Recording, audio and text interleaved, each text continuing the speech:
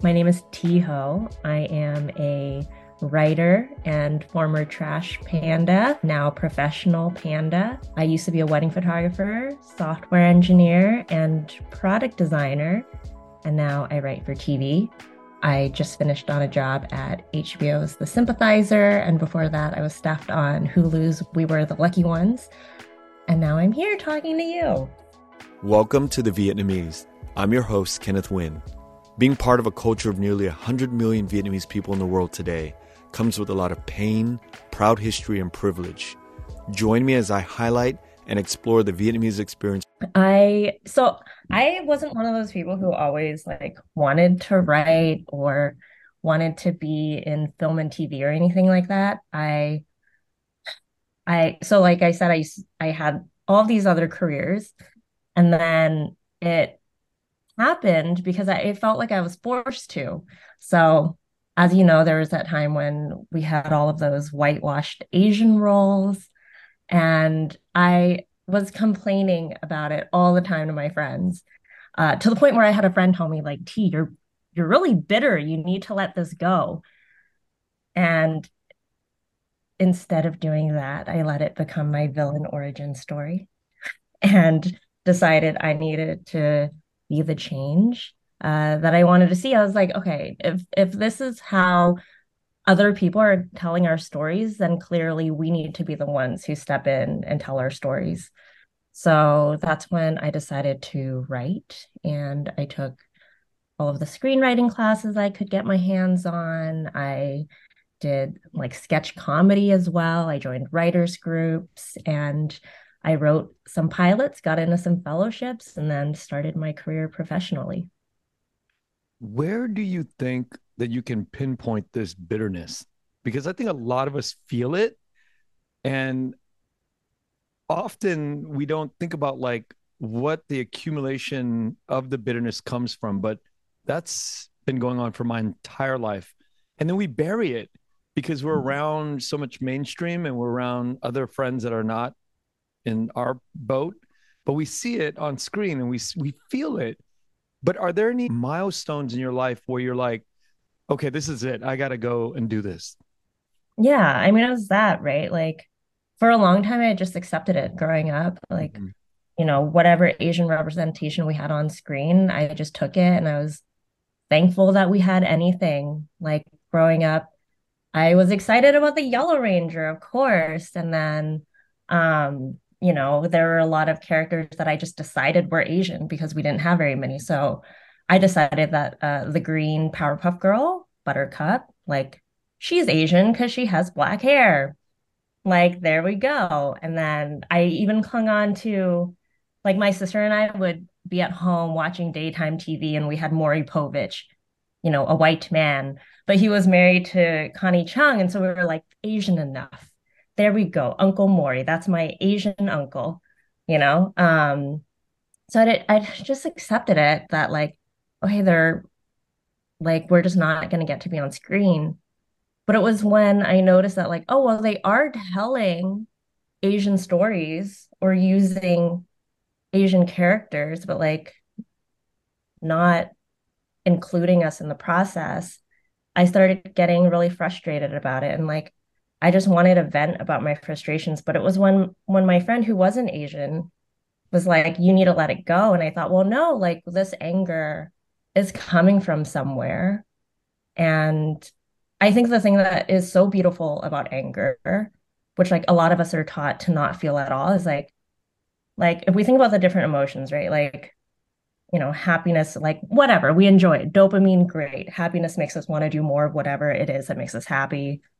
I think sadness helps draw people in, like the people who are helpers. Like if you're crying or something, there are people who are like gonna want to come in and help you.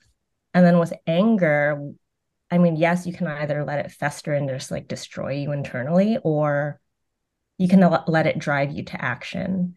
And that's what I did. So I again like became a supervillain and decided to take over. No, I let it, change my course and right. And there was a very specific moment because at that time, so I was doing improv comedy in New York, which is where I live.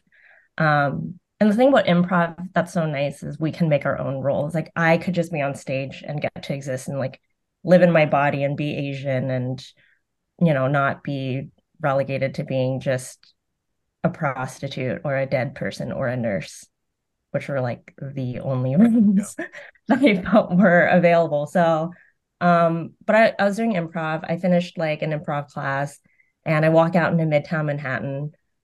At the time, I saw this billboard with a certain white actress who shall not be named, uh, in a role that was made for an Asian person. And that was the point. That was the point where I just like, okay, this needs to change now. And that's my moment. Yeah. That's it's we all have that few times where we can remember back and it's like a switch. What was yours? I'm glad you asked. Um, so I had been dating predominantly or trying to date predominantly white women in my 20s, and I did. And when I say try, it was like an effort, right? It wasn't like, I think the thing about dating is like you should just fall in love with people you like, right? And it's hard to remove this idea of social constructs because we're not aware of it. We're not aware that we're programmed with this stuff. So I'd been dating a series of white women, and I wanted Okay, to so get, when you say you were trying, does that mean that you were actively seeking out white women, like yeah, saying like I'm gonna date white women, or were you gravitating towards white women without realizing why? both. I wasn't Okay. realizing why. And at 32, I wanted to settle down because I'd gone through enough iterations of this and it was getting tiring and I wanted to settle down. And I was sitting with two directors, film directors, Ham Tran and Stefan Gauger. And we were at a coffee shop and I was dating casually getting to know two women at the time. It was a white woman and a Vietnamese woman.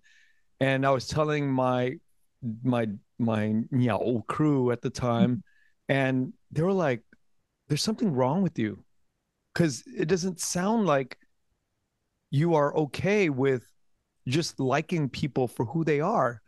You have this like weird lens that you have on with white women. You don't sound like you're even attracted to this white girl. You're really attracted to this Vietnamese female, but you're not giving it the justice.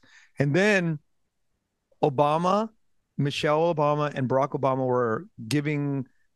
Barack Obama was a senator giving his sort of speech to run for president, and it was on the TV screen right behind me. And then Ham turns to me and says, "Look, what's wrong with that?"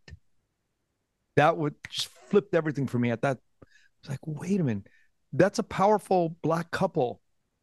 Look, what's wrong with being with the Vietnamese woman?" And the Vietnamese woman at the time I was dating was a doctor. Wait, and can I ask you, just for Yeah, clarification, when he said, "What's wrong with that?" It was like a rhetorical question, meaning there's nothing wrong with that. Like these two black. black people Yeah, and they're together powerful in people. love. Yeah, Yes. they're Okay. powerful people and they're together. Ken, what is wrong with you? What's going on in your brain that you have an issue with dating a powerful Vietnamese woman? It was a doctor. And I'm like, I couldn't even see the intelligence and the beauty of the person that I was dating or trying to make a decision. I only saw like, if it ain't white, it ain't right. Right. That was like Mhm. sort of my mantra at the time. And then it really set me off in this path to really explore. So I ended up dating the Vietnamese doctor and really working through. And then I was at a point where I'd go to I didn't venture out to the 626 area too much because it was all Chinese and Vietnamese. And one of the first dates that we had, we sat at this Hainan chicken place and it was all Chinese and Vietnamese. And I felt such a sense of shame being there with the Vietnamese woman. It was so dark. Yeah. So the whole meal, I couldn't enjoy it. I was like, wow, I've regressed. Because you were still feeling that. You're still feeling that like internalized racism, even in that moment. In that moment, yeah. Oh, I was just starting my journey at that point. It was like almost 20 years ago. Yeah. Yeah, I it mean, I was. think there's so many of us have had to and continue to have to untangle that internalized racism, it's something that's just in the air, it's in the culture. And I don't mean like Asian American culture or Asian culture, but it's in like racism and white supremacy is everywhere. This like idea of status associated with specific races um, is something that we all grew up with consciously or subconsciously. So I think that's just the work that we need to always be Yeah. doing. But I'm like now to the extreme where I have to correct myself. I can't be going the other way too far because I have to just appreciate for human beings for who they are. I Right. really do have to put that in check because, doing this work, I've gone the other way, which is, Vietnamese first. But that's not healthy either, right? We should just be able to really be free of these racial divides and just fall in love with people who just turn us on, whether it's men loving men, women loving women. It should just be, there should be no social contract. You should be just be really aware of this stuff, We you should know? all be having sex with each other, kind of and everybody. Everyone should be having sex You're together. you're you're as greedy as I am. I love Great. it. Wonderful. Yeah, I mean, I really believe that. I really believe that whoever turns us on, we should be able to really analyze that and take like a step back and kind of see what we're separate of what our ego and our social constructs define and really analyze why do I like this person so much? Why am I so attracted to him? And hopefully we can remove these weird lenses that we're programmed into. Agreed. 100%. So, where did you grow up? So I grew up in the Bay Area, but not like fun Bay Area, California, San Francisco Bay Area.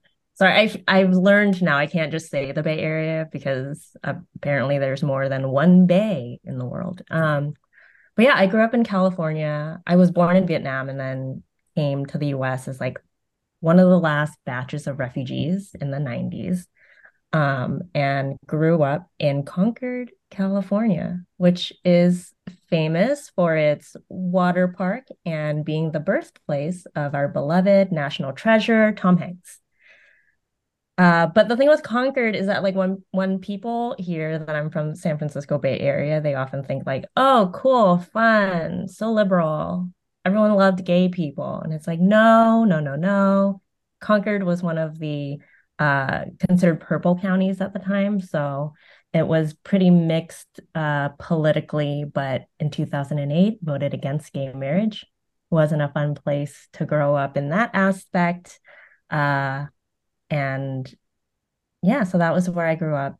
It's changed a lot now, though. The Bay Yeah, Area has changed a lot. So now there's way like a better. ton of Asian food restaurants in Concord. But like when I grew up, there wasn't a lot of Asian people Yeah. there at all.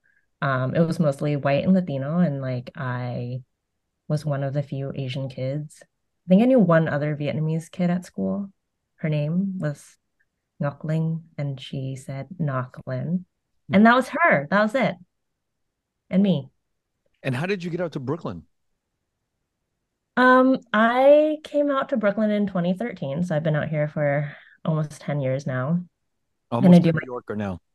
yeah, I have to be careful who I say that around. I asked that question one time when I was walking in Manhattan, where I was just like, like, am I a New Yorker now?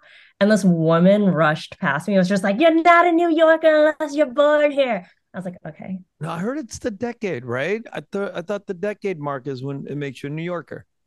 I mean, it's very interesting, like what defines a New Yorker, right? Because like on one hand, there are so many people who move here just to leave. Like they come here for their like Rumspringa from Ohio, and then they go back to have a family. Wait, And let's then, stop you there. What is that word? oh, Rumspringa. Yeah. Uh, I it know what comes it is. I just think it's a from, funny okay. ass word.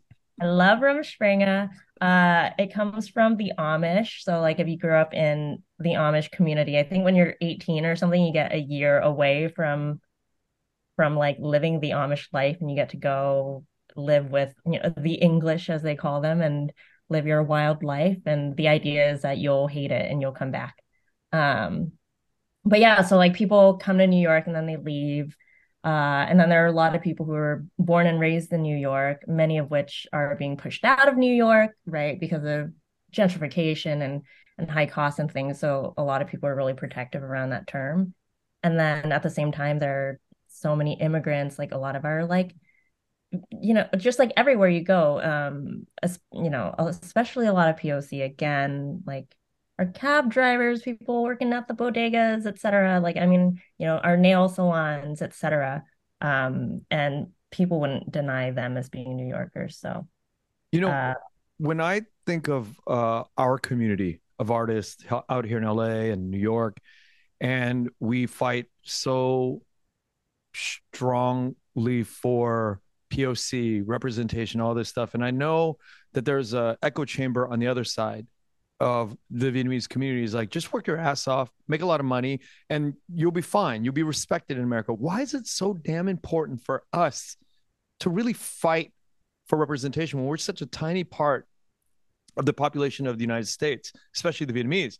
I mean, there's like 4 to 5% Asian in the United States, and we're like a tiny fraction of that. But why is it so important to have diversity when we're a tiny part in your mind? yeah. I think rule of the majority always has its danger and complications. I mean, if the majority had its way in the 1800s, slavery would still exist in the US. Like, very bad. We don't want that. Right? Everyone can agree, slavery, bad. I mean, as for representation, in terms of services provided, like in terms of very practical things, representation is important because let's talk about the census, right? The census helps the government figure out where to allocate resources. And if Asians are only 4.5% or something, then we need to have services. We need to know what the Asian community as a whole needs, and we need to know how much of the budget we need. But even within the Asian American community, there's so much diversity. And there's been a fight to disaggregate the data so that we're separating even the very broad term of Asian by ethnicity. And, we're Vietnamese, Southeast Asians and how Southeast Asians came to this country is very different than how East Asians, for the most part, entered this country. Many of them. I mean, um, you know, a lot of the first East Asians who came to the US came during the gold rush era, right? But then after that, basically, like in the 70s, there were a lot of visas that were given to other East Asians and South Asians um, for like skilled labor. So these people were coming in with like higher education, Yeah. coming in for higher paying jobs. And then for Southeast Asians, a lot of us came through as refugees, as a product of war. And because of that, like we have a really diverse set of skills. A lot of us came in without being promised high paying jobs at all. And so if you actually look at the data on poverty, high school education, college education, and health of Southeast Asians, including Vietnamese, they're actually much more comparable with the Black communities or the Hispanic or Latino communities. And so when people, for instance, talk about the model minority or the idea of like high earning, highly educated Asians, what they're often talking about is East Asians. And if we only allocate resources based on those numbers, then we're leaving behind so many other people who actually need these services. So, I mean, that is a very practical reason why representation and counting the numbers and disaggregating data matters. And then also, I just want people to see me and like see how fantastic I am. Like, hello, All hee right. ho. So we're gonna jump right into this next module here is you, and then we'll get into like the process of how you got there. But I want to segue into being on the Sympathizer, Okay. which is a TV show done by HBO from the book written by Viet Thanh Nguyen. And I understand that from the very top levels all the way down uh, at the above the line, which is all of the people that are on the creative side, there was very few Vietnamese people on the teams. You were one of the few of Mhm. the people of, I think you're the only one of the Vietnamese writers on the writing room, or We there's had we had Megan Wong, right, who which is is a quarter, right? Chinese. Yeah. Uh, I mean, I'll let her talk about her identity. She's not in this room, unfortunately. I personally don't like to like percentage wise people's Mm-hmm. ethnicity or identity. I know she is very embedded in the Vietnamese community Oh, now, I didn't but know that. My apologies, Megan. I've never met Megan, Megan, so I we don't. love you. Um, but so she was there in the room. But still, even then, like we have very different experiences and with how we identify with our Vietnamese culture. For instance, like I was born in Vietnam. Um, like everyone in my direct family was impacted by the war. My dad was a prisoner in a communist prison camp after the war. And like we're a family of refugees, right? And like Megan's experience is really different. And there should never be like one person who is the voice of all people. Um, so I mean, in the room that was a little tricky. But in terms of like the production as a whole, like ultimately this comes from Viet Thanh Nguyen's book. So it is the story that a Vietnamese person put forth. And there, I always want there to be more representation. It's something that I'm always going to fight for everywhere from the top. Um, I would have I would have loved to see what a alternate universe version of the story where um different like where let's say it was all Vietnamese people who worked on it, right? That's what I'm Um saying. I mean, you would like think, right? And not even just all Vietnamese. How about just more than one or two, more than right? I More mean, than so two. I'll say that there were Vietnamese people involved in almost every team. Not every team, almost every team.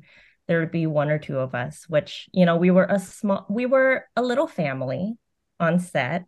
And something that I really valued about that experience was that we always had each other's backs. Like we were like the Vietnamese mafia from day one. Let's be real. Doing all sorts of illegal things. No, I'm just kidding. We didn't do that. For the record, for But legal reasons, we but were the always writing though, above. but the writing is the cultural infusion in the story. You would think, I don't know if you're at liberty to talk about this, or I don't want to get you in any hot water, but Yeah. just, I mean, this is out in the news. I mean, this is, you could read about it in Mhm. the trades. I mean, we just know that there's you and Megan on the team of, I mean, how big is the staff, the writing staff? I think it's 7 writers overall. And I will say this, I try to focus on where we were. Uh, where we were was that we had all these Vietnam War stories being told only by white people, like to the point where I like can't watch any other Vietnam War film, right? We had yeah, these these stories where we're just again prostitutes, man, we're always prostitutes. Prostitutes, dead soldiers, the occasional gang member. And so this to me is progress. It is not 100%, like I the worst thing to me though would be to create something where in 2023 we're just like, okay, we're done. Like we're at the pinnacle of Vietnamese storytelling. There's no more progress to be made. I don't even Um and started yet. and what was that? I don't even think we started yet. There's no, like, we're scratching the surface literally Yeah. of I mean, this. and that's, we that's like that is part of it is Mhm. like just um starting to lay the foundation. And I look at other projects and one of the things that I did recently was I was reading the Rise book. I think it's like Rise, a pop culture history of Asian America. And again, I saw these things of like, okay, like we had the Yellow Ranger, we had Rufio, we had Simon Reed, who did a lot of action films, and these were all people who started paving the way. And I'm happy to be just one more stone in on this path. And I'm excited for the kid who's in the Midwest who's going to see the story and see that there are some Vietnamese names involved in this production, and who's going to look and say, like, hey, I can do better. Because you know what? Like, just like my villain origin story of getting pissed off at people who were not telling the story just the way I wanted to, I'm like, let's make that kid just a little angry. No, like, there's like, let that kid want to do better. Mhm. That's great.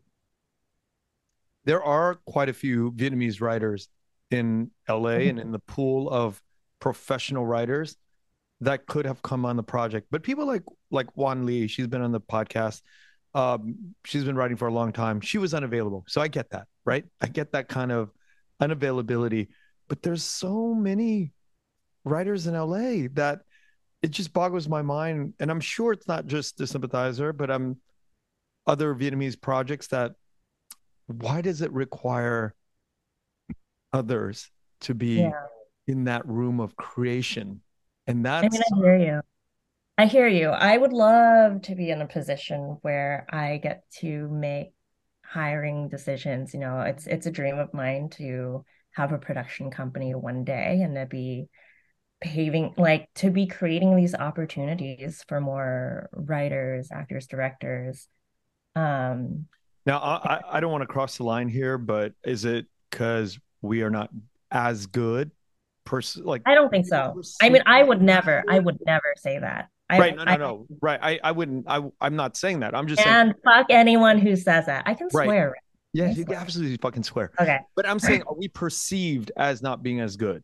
Not, I'm not saying that we are not as, I think there's really good writers out there, but are we Yeah. perceived as not being as good? Or is it more of like a nepotism, like I got to get my boy, my girl on, and, we got to put Yeah. my people on the team.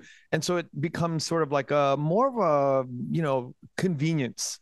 Mhm. I mean, I can't speak for the decision makers on this project of why they put together the room that they put together or why they put together the team that they put together for this entire show. I will say that if people believe in a meritocracy, right? If people believe that, hey, like the industry or the world rewards people who are good and talented, and then they look at a pool and they say, well, there just aren't that many Vietnamese people who are talented, or like there aren't that many Vietnamese people here, like then that means that they're saying Vietnamese people aren't talented enough, or and they're if people argue for meritocracy and they're okay with the numbers where they are, I'm just gonna say it, that's racist. If people say that there's meritocracy and they're okay with like, some single single digit percentage of people at these big companies or in the industry as being people of color, then they're saying that they're not good enough. Um, and they need to fix that. And I'll say one of the things that we run into, I think in all industries, and I've seen this being even in tech, for instance, so I used to work in tech, but you know, we have people sometimes who come in who they don't necessarily have the experience that white people have, but it's because they weren't given Mm. the opportunity to have that experience, right? And so um, that's that's like a big problem, and they're not going to get experience unless they're given experience or given the opportunity to have experience. Like you have actors who've never set foot into an audition room before because they weren't given the opportunity to even get auditions. So how are they going to have that practice and then have that same sense of comfort? But one thing that I find so frustrating in hiring in general, and I'm not just talking about this industry, is that people talk about like like people don't take into account how important personal experience and personal knowledge is to a job, to doing a job well. Um, and like a classic example of that is whoever decided to load up, like there were like there was like one or two female astronauts on this one space flight, and the people who decided to outfit that space flight gave them like 1,000 tampons or something like that for 100-day flight. And it's just like it's like you're doing a bad job because you don't understand how menstruation works. And having the experience or knowledge or understanding of people who are underrepresented, that itself is of value. So, for instance, like you could have a less experienced Vietnamese writer come on board, but they bring with them a breadth of knowledge and experience that maybe is not the honed writing techniques of someone um who's been in the industry for a long time. But then you're gonna have the like industry guy who's been writing for 50 years who's like, why can't we say Oriental? You know, so like you need a mix of that. Can I ask you, God, I don't know what kind of NDA rules you're bounded by. So you just tell me if you can't answer it, okay? Because I don't want to put you in hot water. But at the same time, like I'm deathly Yeah. curious about that experience. There has to be some pushback coming from the, you know, the voice, your voice of, yo, you got this wrong. I know technically you'd have to do it this way because it fits in a narrative structure, but you got it wrong. And then, so was there any of that or any strong sort of like bumping heads, uh, your experience? Yeah, I'll say that on every, like the reason I got into this industry was because I thought my voice was important. And I'm always going to use my voice and I'm always going to speak up and be the squeaky wheel about things that I disagree with. And I'm going to take that risk. Sometimes I think, oh, maybe I'll be blacklisted because people will be annoyed with me. So far, not yet, knock on wood.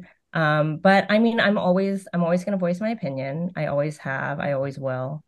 And something that I saw again with our small and mighty team of Vietnamese people on the sympathizers, that people were not afraid to speak up about what issues they had or things that they thought.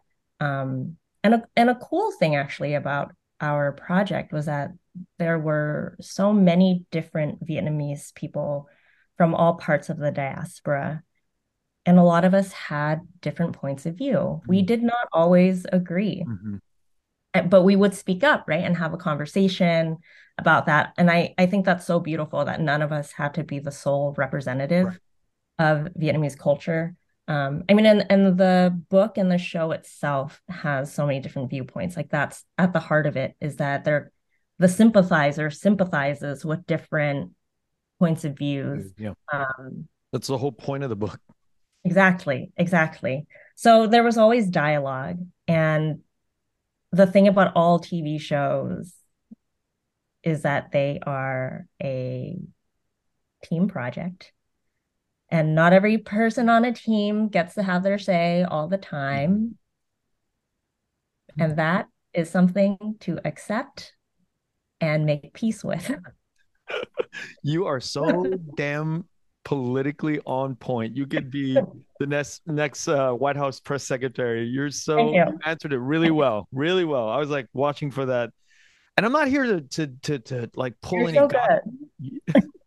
I'm not here to pull any gotcha moments. I just, I just want the tea, right? Like, I just You want got the tea.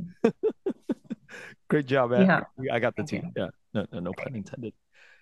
How did you get to the writing room at the Sympathizer? I find that mind blowing because, there's a lot of, again, there's a lot of talent in LA, Vietnamese writers. You're relatively unheard of, right? I mean, Yeah. you've done and I know about the grind that you've done and we'll talk about that in a little bit too. But how did you get to the room? It's like a very incredible feat. Yeah. It's wild. When people are like, T, how do I break into the industry? I'm like, I don't know. There's no formula. Everyone does it differently. Mhm. I will say I'm gonna shortcut some things. At some point, I wrote a bunch of stuff, and then I got into a fellowship, and the Hillman Grad Fellowship that's run by Lena Waithe changed my life. I have matching tattoos with my fellow mentees. It's not a cult, but I love it. So within Hillman Grad, we're supposed to develop a pilot script. And I was between two ideas, one of which was like more of like a dramedy that was at the time more in line with like things I'd written. I knew it would be easy for me to write. And the other idea was an idea that I was afraid to tackle because I was like, I don't know. This might be too hard. I wanted to write a dark comedy rom-com set in a Vietnamese communist prison camp. And I was like, I don't know. There's a lot of ways to mess that up. Um, but it was how my parents met. So my parents met when my dad was a prisoner in a prison camp. And I remember when people would share their stories of how their parents met, which was like, oh, they met at a college party, or like, oh, they were next door neighbors. And they're like, T, how'd your parents meet? I told them that story, and So people can would you say, tell us the story? Can you tell well, so my parents met when my dad was a prisoner in a prison camp, and my mom was visiting her brother, who was a fellow prisoner in a prison camp. So the prisoners were essentially like kidnapped for a few years, and like no one knew where they were. But then eventually, they were allowed to have visitors. So during that time, my mom started visiting her brother, and my mom was this like man-hating feminist at the time. Like literally, she was like, I hate men. They're useless. I never want to get married. I'd rather be a nun. And she was like 26 or something, which was a spinster Yep. at the time, In right? Vietnam, and that Yeah. Uh, People are like, what's wrong with you? And then my dad was this playboy who, from what I've heard, really, had the ladies lined up. And so, but yeah, it's harder to be a playboy in a prison camp for obvious reasons. Uh, but they had very different stories of how they met. So my mom's like, well, okay, my dad's account was like, we met and she immediately fell in love with me. I'm so charming. And my mom's account was like, I saw your dad. He looked so sickly. He looked like he was about to die. And I pitied him, so I gave him some food. And like the very the like the gulf between their stories just always felt comedic to me, and the mm, way that they told their story had a lot of love and joy in it, especially when I was younger. Like it started off almost feeling like an adventure, like something that was really fun and exciting. And only as I got older did it get darker and darker and yeah. darker.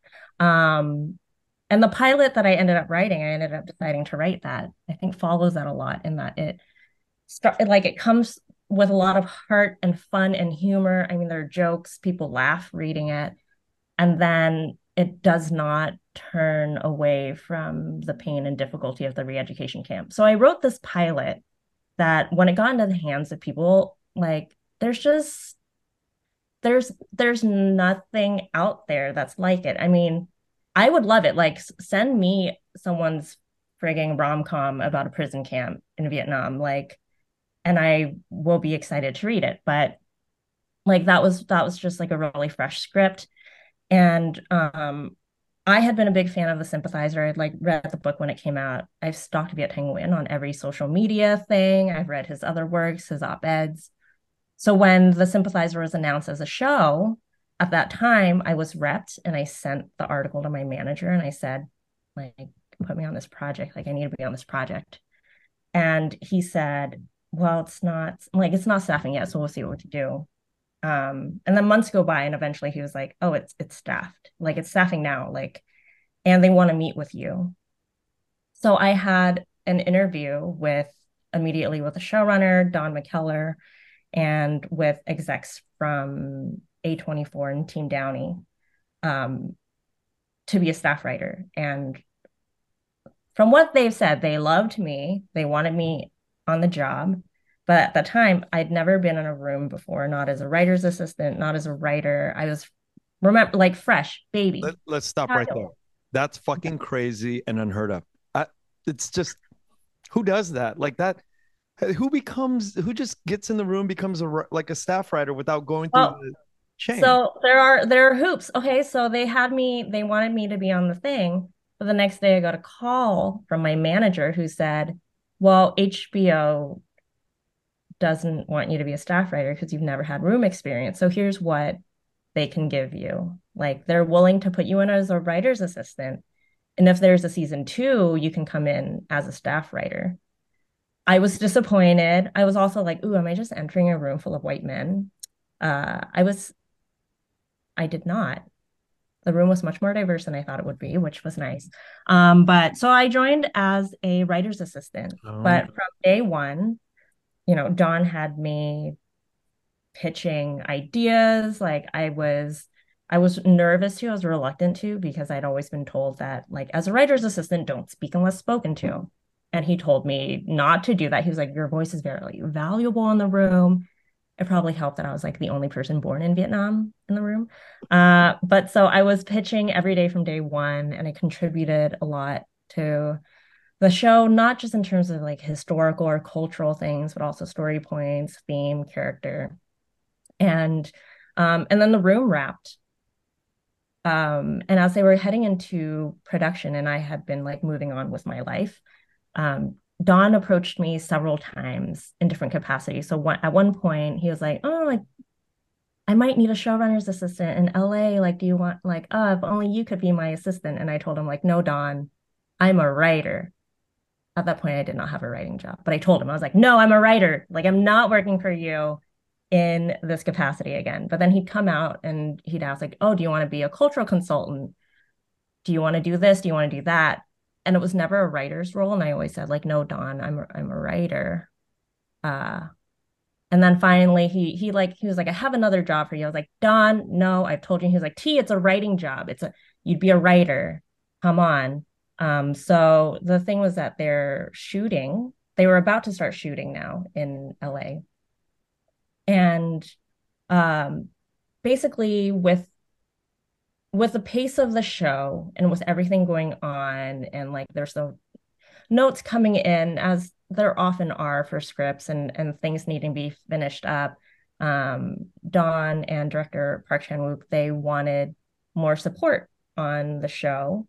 And so they wanted a writer who could come to be on set as well as help deal with notes and revisions. They wanted a writer that they could trust, and that writer that they chose was me. So then for 4 months, I was on set every single day, swapping with Dawn, helping with like dialogue changes, line changes, covering set, helping figure out note stuff. I, like made revisions, etc.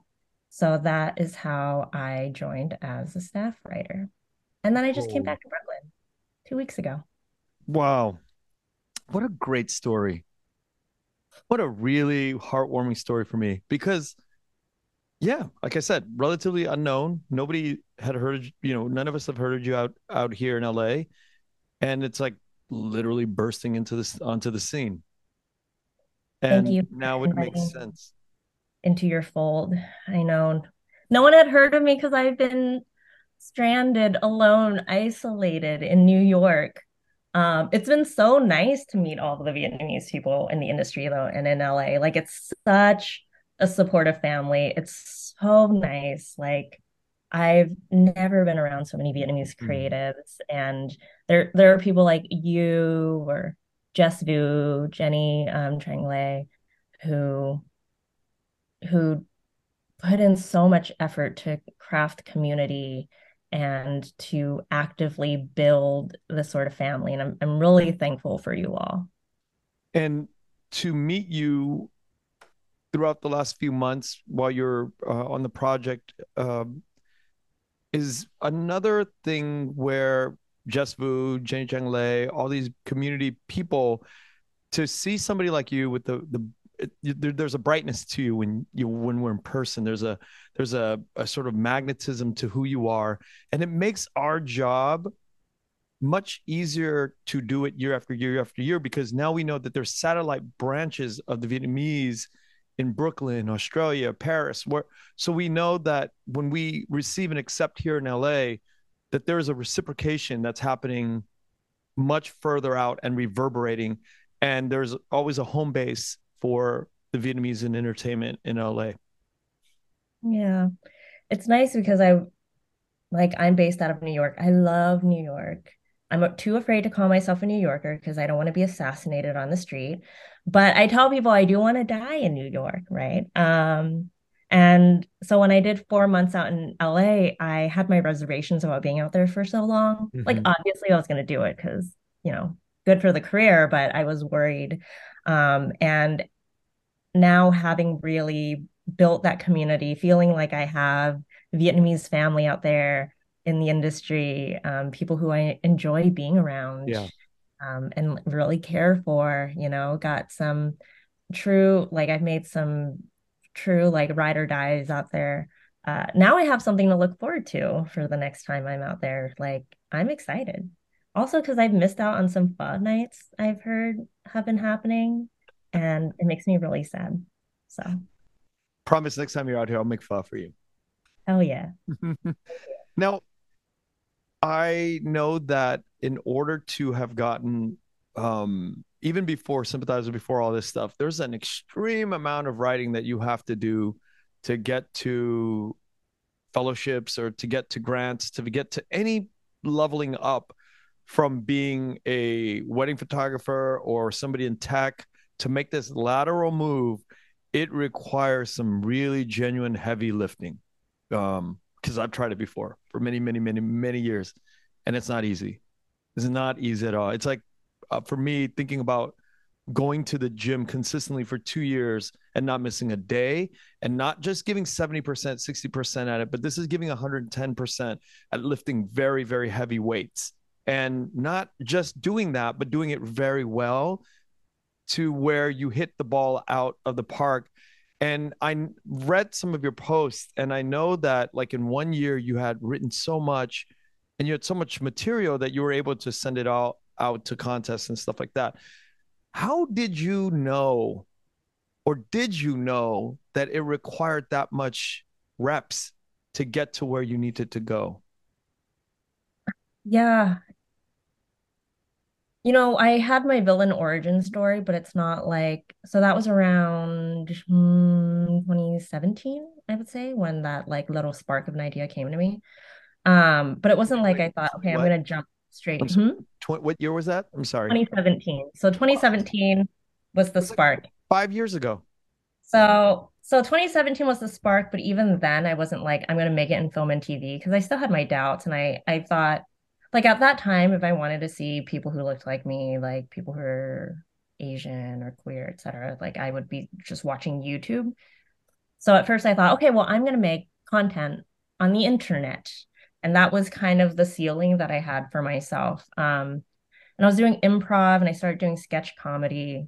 And I was writing things and I was creating things, but I didn't have that bigger dream of entering the actual industry because I had these limits.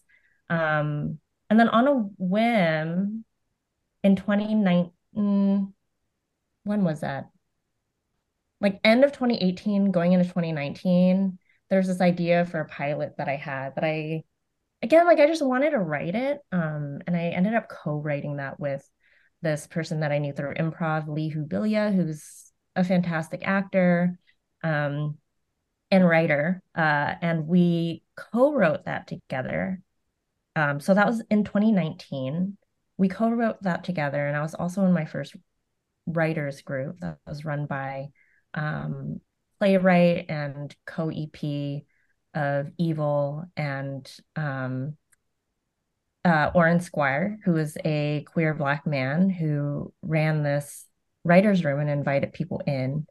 Um, and I was just going to write this thing for fun, but seeing someone who was queer and POC, who actually made it in the industry and who said like, hey, this is possible. Like there's a career, like you can build a career in this. People build a career in this. Like having that sort of mentor say to me like this is possible was the first time I realized that maybe it was possible. But even still, entering like doing any of this, I always just thought like it's a long shot, like it's not going to happen. It's not going to happen. And so with like the basis of failure already as like my ground zero and being fine with that, it made me willing to take risks. So in 2019, Lee and I finished writing this pilot together. And I had not written my own pilot. I had never written my own pilot. But for some reason, I quit my job at the end of 2019 because I was like, I'm going to pursue this full time, uh, which is like wild. But I was working in tech and had tech money, which was helpful. and and it was also because I had been like battling with myself for so long on like the whether to do the practical thing or whether to do the thing that I wanted to do in my heart. And I read one of my old journals that I wrote when I was in high school 10 years ago so in high school, in my senior year, I applied to all of these art schools because at the time I wanted to be a fine artist. So I applied to all these art schools. So much of my journal was like, I'm gonna be an artist. I'm gonna be an artist. I'm going to art school. And then you flip, there was no segue to this, but there was just an entry that was like, well, now I'm going to UCLA to study psychology. And I saw my little younger self just like give up their dream to do the practical thing. And for so much of what I'd done in the next 10 years was just continue to do the practical thing because I was afraid to take the leap. And I was like, I can't keep having this conversation with myself for the rest of my life.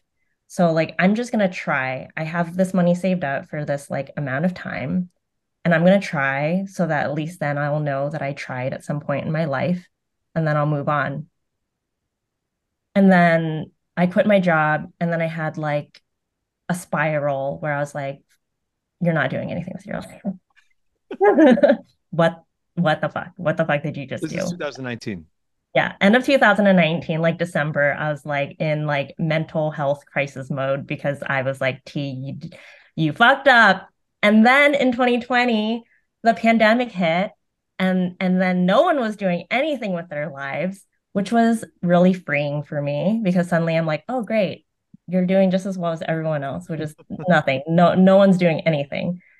So then in 2020, I wrote three pilots, which like that's just what happened Holy shit. because I was suddenly free of, again, like that fear of not being productive. Like it's the pressure, like my demon is when I put a lot of pressure on myself to succeed. And the times that I do best are the times where I accept and am open to failure and I'm not afraid.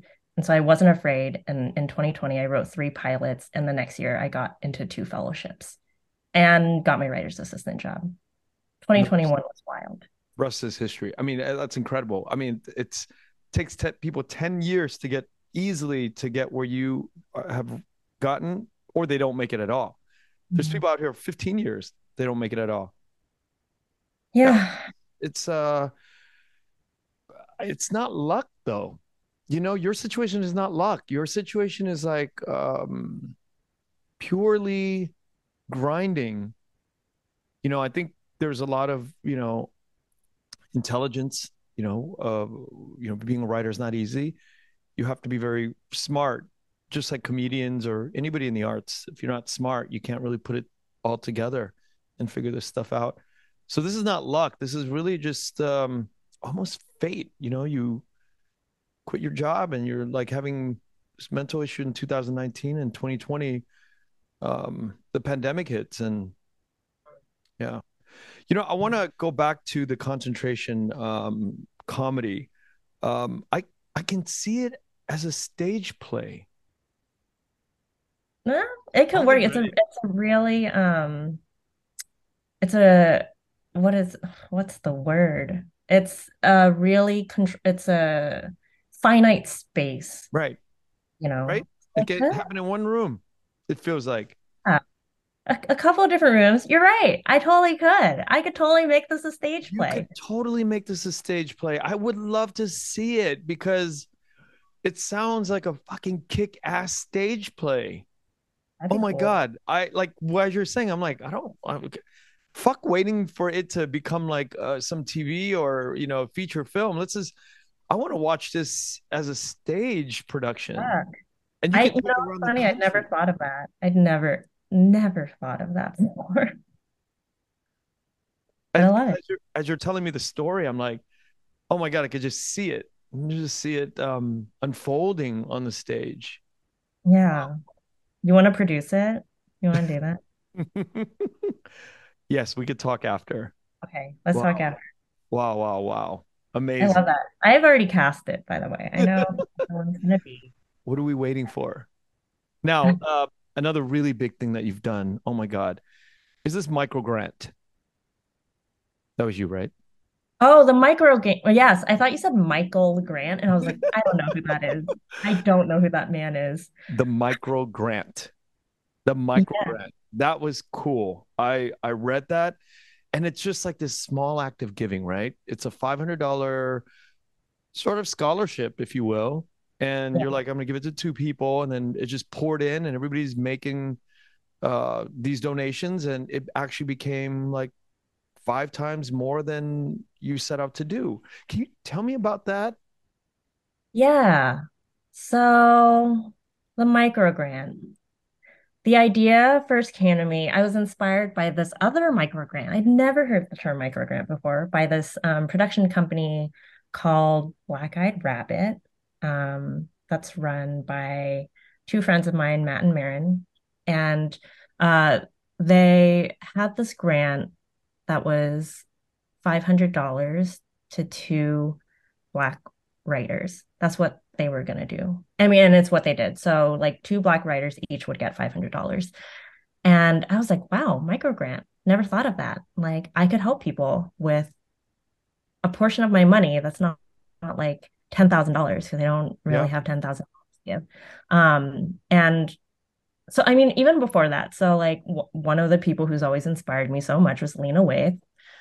I love Lena even before I got into Hillman grad, but something that I always thought she did really well was, and I'd watched her since she came on to, oh my God, why am I blanking on this? Anyway, basically, when she first made her splash, I've been watching her, and the thing that I noticed about her is that every step of the way in her career, she has opened doors for other people. Like she's Mm. laid down ladders. Like she's not the kind of person who is like, once she's made it, she's just like, well, I got mine. She worked on creating um opportunities for other people. And in one of our first conversations, I asked, like, hey, like I really admire you for doing this. Like, what can I do at this point? I want to be able to help people as well. And she's like, you can start now. Like, you don't have to wait until you've made it. So like me at the time, I just got into a fellowship. I'd never gotten a job or anything. She said, you can start now by talking to people who haven't gotten to where you are. You can offer advice for people who want it. You can read people's scripts and give notes, and um, you can like create spaces and community. So I've really followed her lead on that front. And so when I got my first job, which was We Were the Lucky Ones, I was like, wow, like I'm getting some money to do this job. And so what I want to do is give some of that away. Um, because, and I know like something that happens so much is that it's hard for people to continue even pursuing this dream because they're struggling with paying their bills, or, you know, people who want like mental health care who can't access it. And I wanted to just give money to people and let them figure out what they needed it for. That'll help them continue this job Mm. without like micromanaging what they do with that. So I thought of a number that hurt just a little bit for me to give, where it's like not a comfortable number, but it's not gonna Destroy you. like yeah, it's not gonna destroy me. But I was like I had a number, and then I was like, let's do a little bit more. Um, and I put it on my Instagram, which like I have like, I don't know, like 1,600 followers or something, like not a ton. And I wanted it to be for trans and gender non-conforming writers because like I've struggled to find other writers like that in developing my own work. And I know so many trans and gender non-conforming writers do struggle with things like Mhm. finding work at all or healthcare, et cetera. So I targeted to that.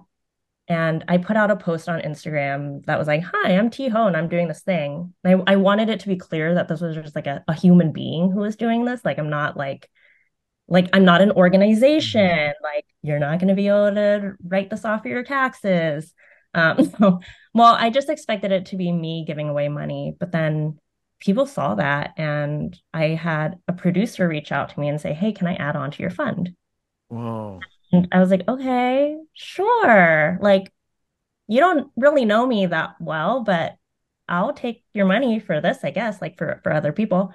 And then I had friends reach out. I had people I hadn't spoken to in years reach out. Then I started getting like more like people who I'd never heard of, like people who'd never heard of me, were now suddenly sending me money because they were inspired. They were like, "Wow, I never thought about how a person can just do this, but it's really inspiring me to do this one day for my own too. And also here's $50." You know, people are adding on small amounts, and then one morning I woke up and someone had found my Venmo and Venmoed me $1,000. And I was like, who is this? Is this a scam? And I looked it up and it was a showrunner who I'd never spoken to, who had tracked me down and decided to give me $1,000 for this grant. So it got like bigger than I expected. And it was originally for two writers who would get $500 each. And we had so much money coming in that it ended up being three writers, 2,400 each, 2,400, around that much. And So, $41. 24.41. I think that's what I read. okay, yeah. Wow, you remember the number. Yeah, I mean, and yeah, so the money went to three writers who are wonderful, and we've remained in contact in other ways. And I also thought about like how many writers can I kind of like emotionally support throughout their career. Like I didn't want to just like drop the money and run. Like I wanted it to be like I'm also here as a resource for you as you continue your journey. So yeah, it really blew up. It was awesome. And I would encourage Yeah. anyone to do it. Like, and I would also at the same time be wary of sending people you don't know money. I don't know. It's complicated. You have to trust the person, and they need receipts. So I like had money that was given to me, and then I was always very transparent about where it was going at all times Yeah. as it was happening. There's something to the giving, something in the quantum mechanic world about giving. It just seems that the more people give, the more they receive. It just seems that way all the time. Yeah, it's actually there's this Buddhist concept of dana, which is, giving. And I mean, I know there's like this bigger thing of like karma and karmic reasons for giving, but there's also a very practical reason that I always thought was interesting was like when you give money or when you give anything, you realize that you have more than you realize. Like you realize that you Mm. can live with more than you realize and that you have enough. Um, and so in the times where I've like stretched myself a little bit, I've also like grasped less for things and held on to things a little less tightly and therefore feared losing Yeah. things less. So it's also in a way a selfish practice to give because it helps me deal with the world. So yeah, I mean, don't give so much that you destroy yourself, but I think people can afford to give a little bit more. Just, get to that like moment where you're like, ooh, that's a little bit more than I thought I can handle. And then you realize that you can handle more than you thought you could handle. Yeah. Now, as we wrap up, you have mentioned that is it okay to ask questions or something like that? And you have asked me questions. So, is there anything that you want to ask me before we hop off? And I have one last question, but wanted to open up to you because I never opened it up. I mean, I like Yeah. ask questions, but I wanted to open it up to you because you seem very inquisitive. Yeah, I mean, the thing, Kenneth, that I'm most curious about is of your foray into the occult with Ouija boards and this time of your life. I don't know if you want to talk about it, but Yeah, would since love you to. have Would love questions, I'm to. very curious about specifically. So, in another episode of yours, you talked about being really into Ouija boards when you were younger, but you talk about that as like being a really dark time of your life, or like of you being like scary and reckless. And I'm so curious about like what about that made you feel like your life at the time was like out of control? Um, I think having the experience of like it talking back to you Mm, knocked me out of like my grounded Catholicism position. And when you get knocked out of this sort of, I'm just talking out of my ass right now, like really just, I haven't thought about this ever until you were asking me. I think when you get knocked out of that orbit of a firm, you're walking on firm ground, and then this Ouija board thing knocks you out of orbit. You get really disoriented because you're starting to deal with like the other world. And I've been on that thing and it moves. And I challenge anybody who who doesn't think that it works, go give it a shot. And I got really dark with it because I'm not proud of this, and I think it's been following. It might have followed me all these years, but I was 15 or 16, and my mom and dad never, we were driving vans and delivery vans at 14, in LA. And so there's this kid at high school. He was like, I want to go back to Oklahoma. I don't like it here anymore. Can you drive my Honda Accord back to Oklahoma for me? And I was like 15, and he didn't ask me driver's license or anything. I said, yeah, I'll drive it back. And then so I took my cousin who never drove before. He's a year older than me and he didn't drive stick shift. I was like, you should come with me. And then I took another church friend and the three of us drove out to Oklahoma. And on the drive out there, there's like these small, like, um, um, these small, not, it's cemeteries, small cemeteries, a few hundred, tombstones in forests. And like in Arkansas, we pulled into one dark evening, and we were like, it was freaky. But then I had been like doing Ouija boards for like a year or two, and not every day, but I would just go do them. And I was walking around with these guys, and there was it was light enough out where I could see like there's a crack in one tombstone, and a bunch had fallen already. And I don't know why. I was wearing cowboy boots at the time. I kicked that one over, and I took it back with me, and I wanted to use that to put on top of. I wanted to put the Ouija board on top of it. Yeah, mm, that shit's so dark thinking about it. And I did it. yeah. I kicked it, brought it home. When I think about it, that's one thing that's so difficult in the chapter of my life during that time is like knowing that I took somebody's tombstone back to LA from Arkansas, and I would play with it in the room, and yeah, it's real. That stuff's real. So it really knocked me out of orbit about, Catholicism being of the light and then this Ouija board stuff being of the dark. That stuff is real. And I still am challenged with this idea of the afterlife because that thing moves. It's not you moving it. That thing moves. It answers questions. It doesn't always show up, but it shows up. What's your Wow. experience with the Ouija board? And that's wild. I mean, and I understand now why you would say that that was like a dark time of your life because to do that, it sounds like you were kind of in a space where you were a little reckless and maybe Yeah. nihilistic um and obviously you've grown a ton. Like look at you now. Probably no other tombstones behind you. Unless like your chair that you're sitting in is secretly made of it's all tombstone. I mean, my experience with Ouija boards, I never went as far as you. I bought one when I was like 13, and then my mom found it and she made me throw it out because she said that when she was in high school, a friend of hers used one, and that girl fell in love with a ghost who had died in a car accident. And then like a few weeks later, she died in a car accident. And my mom was like, "We're not opening any portals. You're not falling in love with any ghosts. No." And that was it. And I've never Ouija board again. after. But did you ever experience the movement? No, I mean I didn't even open it. Oh, She took wow. it away so fast. Yeah. Are you Yeah. open to doing it now? I mean, after your scary story, I don't know.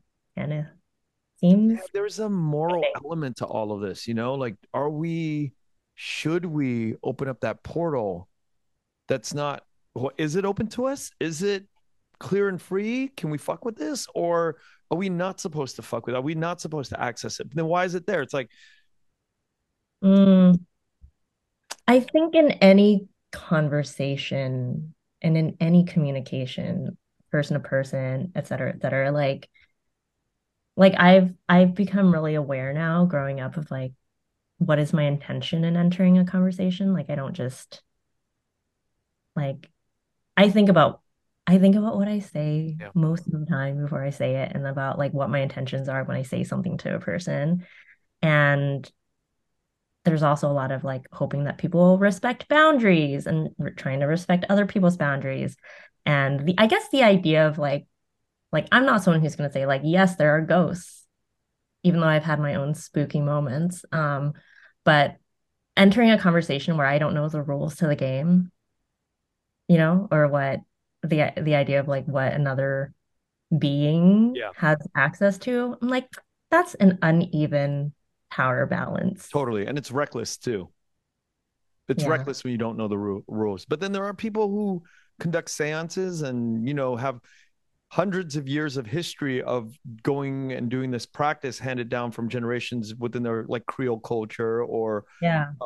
the Haitian cultures. They have all these traditions, and maybe, well, I know that in Vietnam we have that too. Maybe we just have to be in touch with those people a lot closer, and then we can practice that kind of stuff. But it's Yeah. still very dark. It's very dark realm to Yeah. play in. Yeah. That's intense. Instead, you and I will podcast. I'll take care of my plants. Uh, I will think about photosynthesis and the light And the instead. stage play. And that stage play, I'm Stage play. I'm gonna do it. Like I've always wanted to do that. And also the idea of being a playwright sounds very sexy, Mm-hmm. exciting. People will think I'm smarter than I am. One last question. What do you think the Vietnamese culture has contributed to the rest of the world?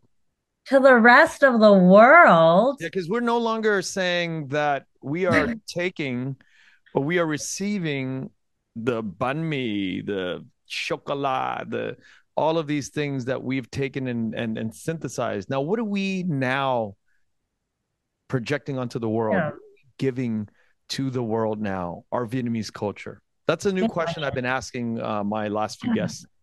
I mean, maybe this is a cop out, but I will first try to say that no one ever has to justify their existence, individual or culture. We get to just exist. We don't have to give anything. We owe nobody anything at all. We are here. We are beautiful, whether or not people see us. Um, and beyond that, what else has Vietnamese culture given people?